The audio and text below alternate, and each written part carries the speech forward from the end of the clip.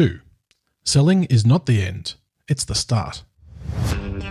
Welcome to Service Design Principles. I'm Guy Martin, joined by the author of the Service Design Principles series of books, founder of the Swiss Innovation Academy, and service design practitioner, the engaging Daniele Carlinotto. Hi Guy, such a pleasure to be here with you today. Same here. So each episode, we're looking at one of the principles from your book, the Service Design Principles 1 to 100, the first book in the series. And today, it's the second principle. Selling is not the end, it's the start.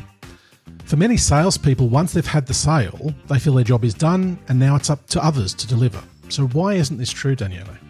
You know, there is this exercise that I love to do, which is bringing back what we do in business or in organizations to the everyday life. So imagine if you were dating, and we are dating. And so basically when you're dating, you're buying chocolates, you're inviting the person for drinks, you give her flowers, you tell her how lovely and beautiful she is. And once you get married, you stop. Basically you stop. It's like now you don't do anything. You never buy flowers again. You never tell her that she's beautiful in these skinny jeans. You'd never say that. How will it feel? Not so good. No. And what will be the end? A divorce. Very, very likely, yeah. And so basically it's bringing it back to that level where if we do this kind of exercise, relationship between organizations and people, are basically relationship between people and people. That's how we think about it, And therefore, what would be weird done between individuals would be weird if we do it between organizations and people. So stopping at investing a lot only in the marketing and not thinking about, we have to sustain that after this relationship. Then basically you're planning for a divorce, right, or a one-night stand.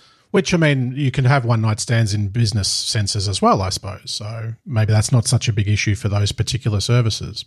And I think that's where it's important is as long as people are clear on it. It's like in relationships. When you're dating and you're in relations where you say, this is just fun and we're going to have a lovely night together, the expectation is clear. Right. But when we're saying, hey, you're lovely, we're speaking about kids and stuff, and then once we've been in bed, and then the next day I'm not here, that's a broken relationship. If it's clear that it's a one-night stand, then definitely it makes sense. But I think many businesses today try to sell at least this idea that, you're going to have a long relationship with someone. So it's about setting expectations, right? Yeah, exactly.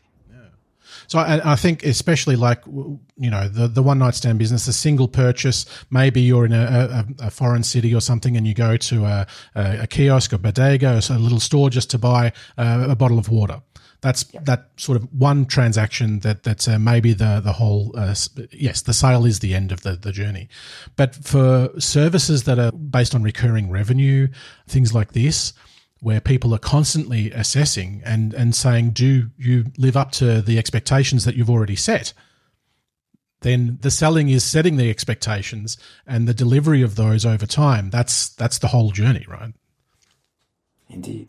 And even for the bodega, if you go buy a water, if you just feel that this guy made everything that you buy the water, but isn't interested in you in any way, next time you go next year back to that place, you definitely will not buy there because you will feel used.